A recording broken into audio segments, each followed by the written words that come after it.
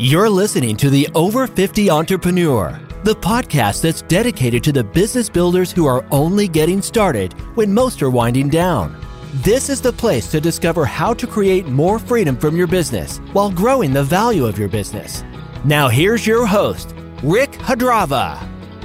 Hey guys, this is Rick Hadrava again, and you're listening to the Over 50 Entrepreneur podcast.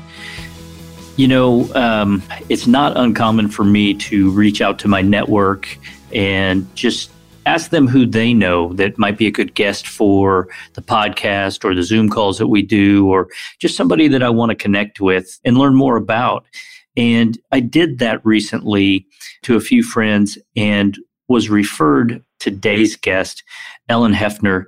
And as Ellyn and I connected and had a phone conversation, I got extremely excited because Ellyn is a special needs consultant, and she works with families who have children with disabilities from a planning perspective, but resources that are available. She kind of guides them through this. And it might sound on the surface like that has nothing to do with the over 50 entrepreneur or business in general. But I have to tell you that over the years, you know, we talk about business owners not only from how to get more freedom in their business through growth metrics and processes and the like, but the truth is there are silent killers that can wreck a business, and they can also have a big impact on families. And so I'm really excited to welcome to our studios today via phone call my guest, Ellyn Hefner. Ellyn, thanks so much for joining us today on the podcast. Thank you. Thank you, Rick, for having me. Well, listen, I, first of all, appreciate you taking the time to be with us. And I'm very interested in this topic because I have friends and clients that I've worked with that fall into this category. But before we do that, let's take a step back and maybe introduce you. Tell us a little bit about you for those that maybe haven't heard of you up until this point. Thanks. My name is Ellyn. I am a widow. I have 3 children, and I used to work in the nonprofit field. I worked with Oklahoma Family Network, and I helped families as a guide to figure out, you know, IEPs and IFSPs, and, you know, where do you go for services? What about Sooner Care? What about Sooner Start? And so finding programs and agencies and resources for families. I used to do that. My youngest son, William, was born with a disability, and we got into the Sooner Start program early on when he was a couple weeks old.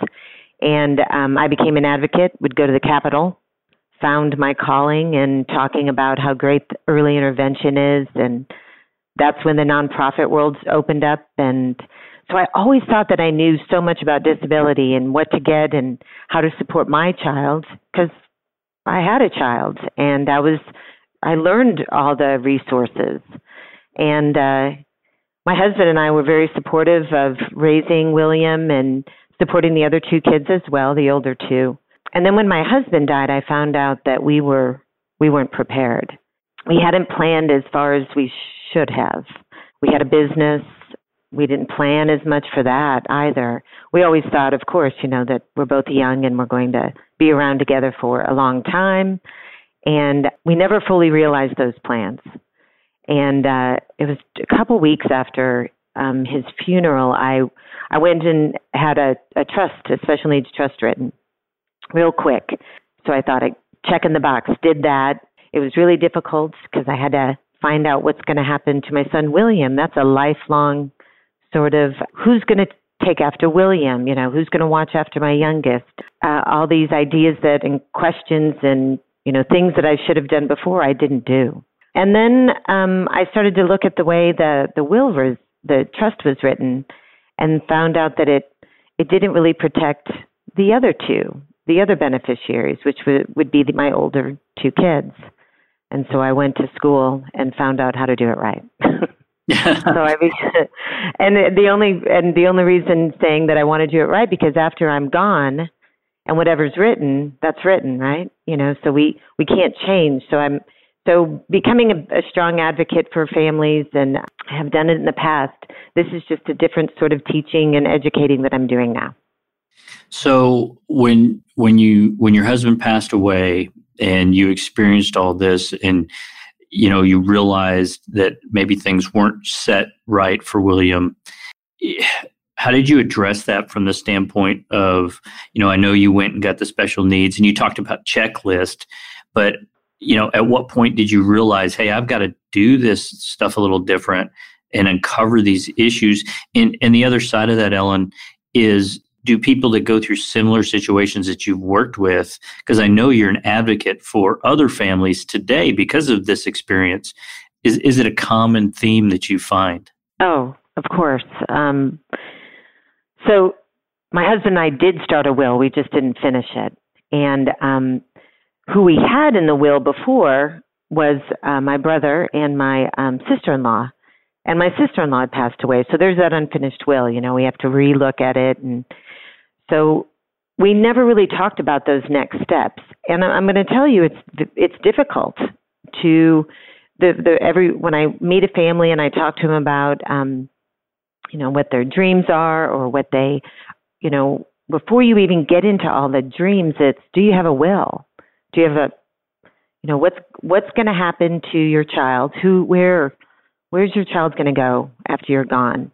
This is so difficult. And for me, even asking my sister, who I love, and she loves me, and she loves her nephew, she loves my son, I was afraid she was going to say no, because then it's, where do I go? Especially with all those feelings, so soon after my husband died.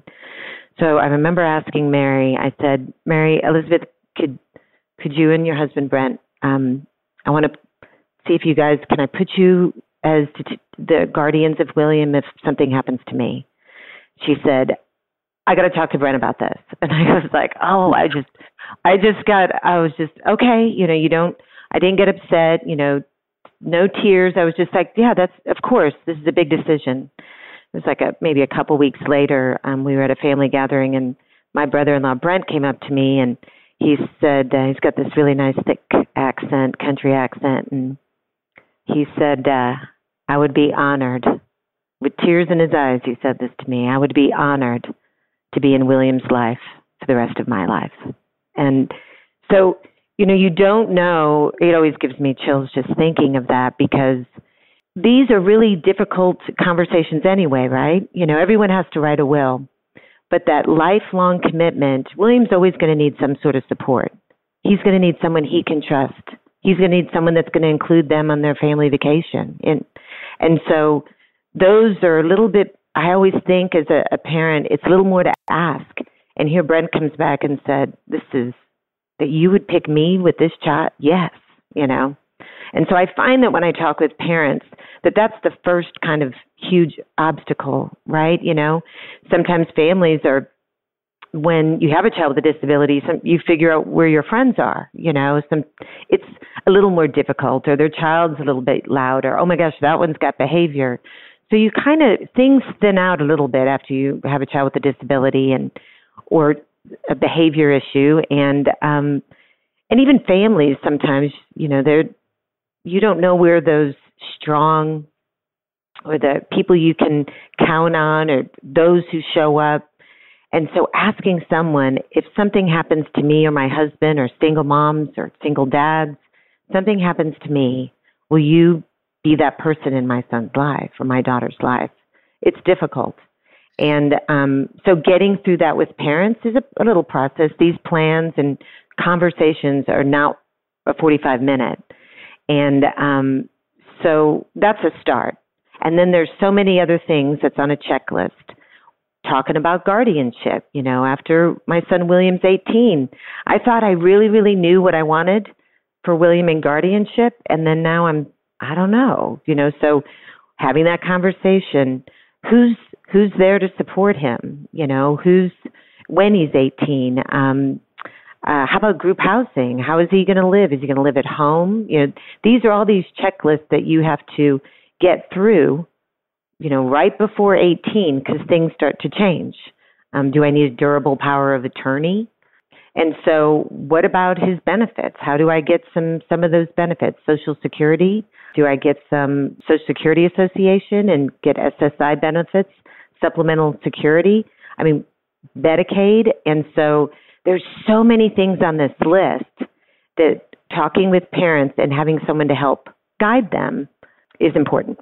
Absolutely. And as somebody who does a little bit of that guidance myself, not with special needs, but just in general, I know how hard it is just to have a conversation with family members or friends about guardianship in a normal situation. And, the thing that came to my mind as I was listening to you, Ellyn, is what do you do in that role when there is nobody that's willing to step in?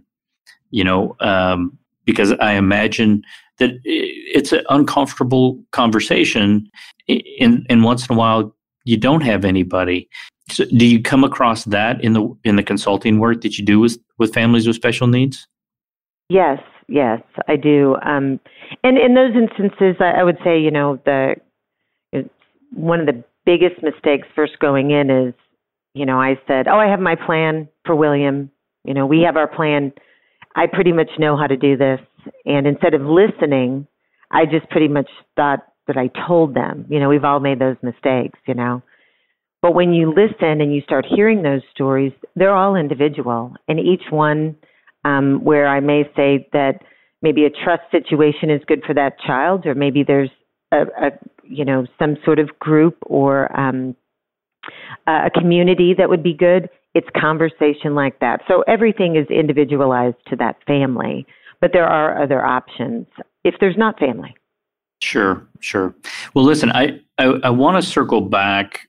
You mentioned that you had a business before your husband passed away, and tell us a little bit about that business and what happened to the business, when your husband passed. Oh, yeah. All that I know now, I wish I knew then.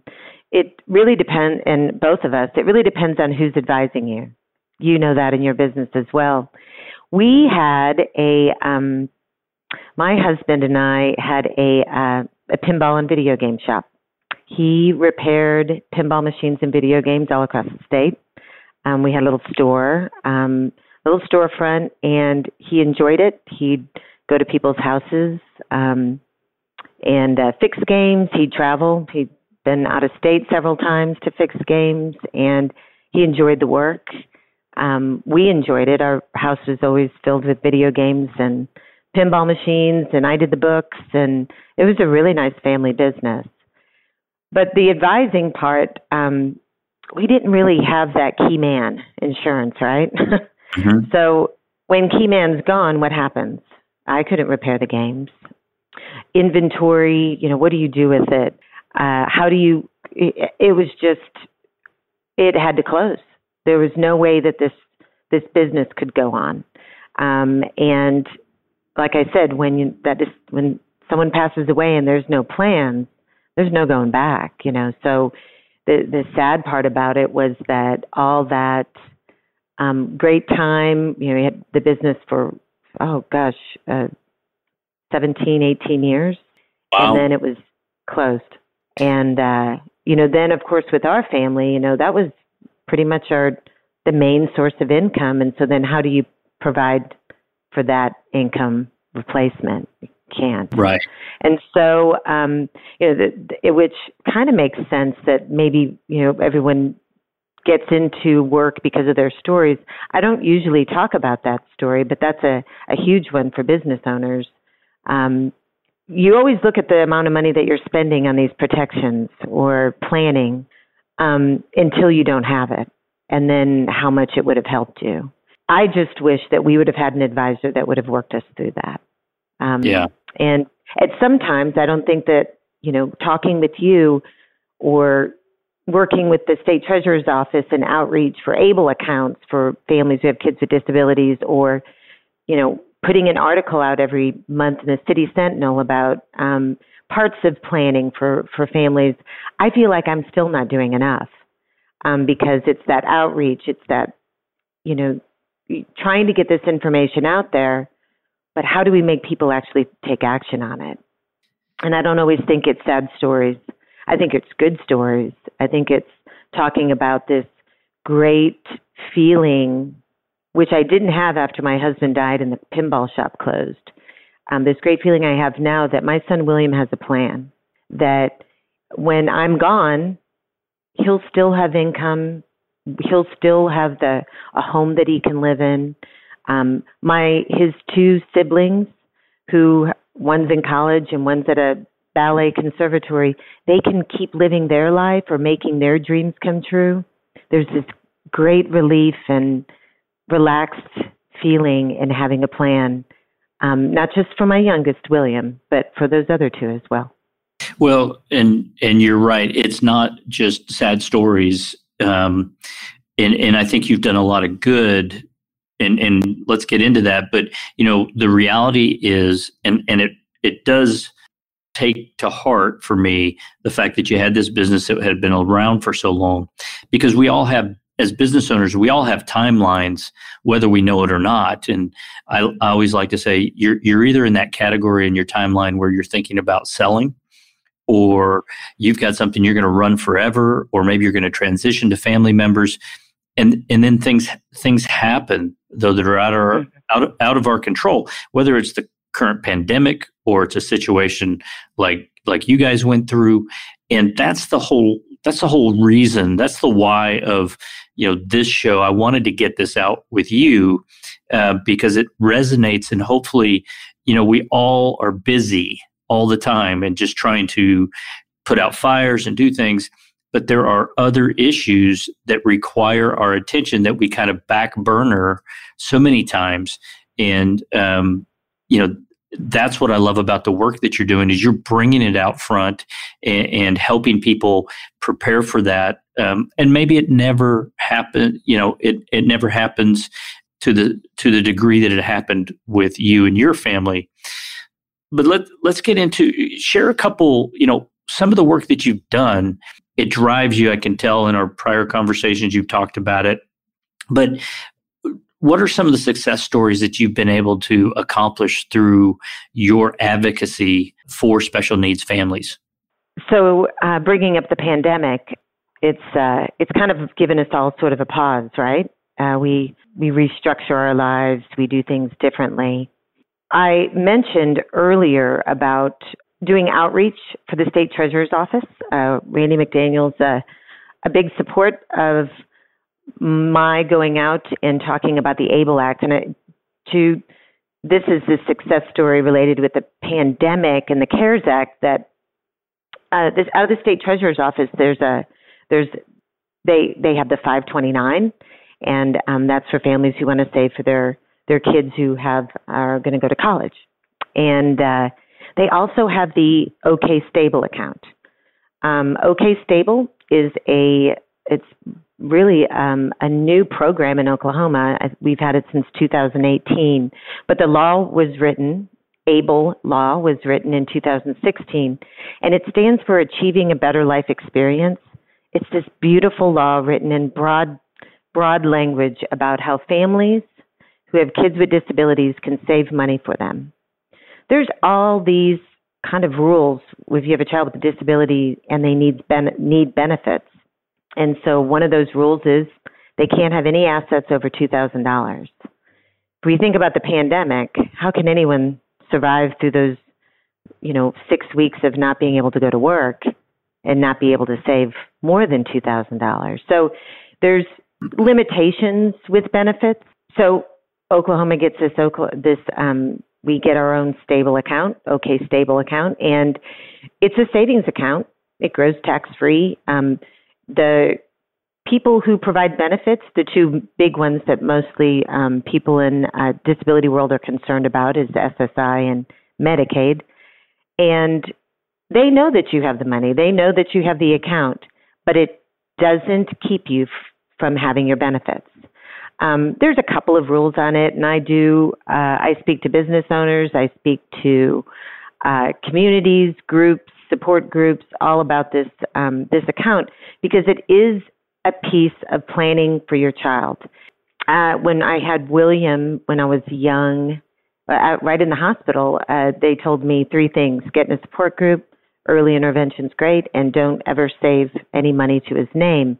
And I didn't really realize that until you get into talking about benefits. Now parents can save money for their child to prepare for their future. We don't know I didn't really know what William was gonna need or want, and then to provide for that. Think about if you're concerned about a friend of yours not having needs to be met or something that they need and giving them cash, that might affect their benefits. And so it's all this sort of, it's an opened up sort of. Well, it's just another avenue to help you prepare for this. And basically what it did is it changed the theme of don't save anything, but it allows you to put that money back for William. In your case, what are the limits, Ellyn, on the Stable Act? Are there any limits to what can be contributed? Yeah, it's $15,000 per year. One account, one adult. It's in the adult who has the disability, adult or child who has the disability's name. So $15,000 per year. If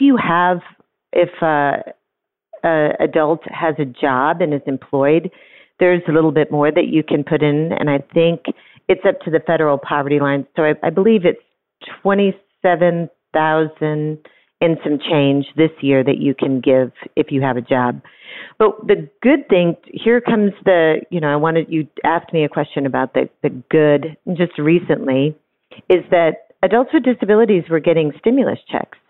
And what do you do with those stimulus checks? Is it going to affect the benefits? If they only have a $2,000 resource, how much money do they have in their account? They're going to have to deposit this check or their benefit, all these questions. So with the State Treasurer's Office support, been doing all these webinars talking about the CARES Act, stimulus checks, and a safe place to put those checks is the OK Stable account. So in the past 6 weeks, we've been very busy talking about this. And I will say Oklahoma was trailblazers in thinking about using these ABLE accounts across all the states to put these stimulus checks in. And so I'm pretty proud of Oklahoma and our team here. But we're helping these families start to save money with the stimulus check, depositing it. And we've opened up so many of these ABLE accounts. I do not make any money on these accounts. This is all outreach. But I know as being a parent, these are very important. These are very important tools for families to learn how to save. For adults who were always told not to save who have a disability, and now they can save.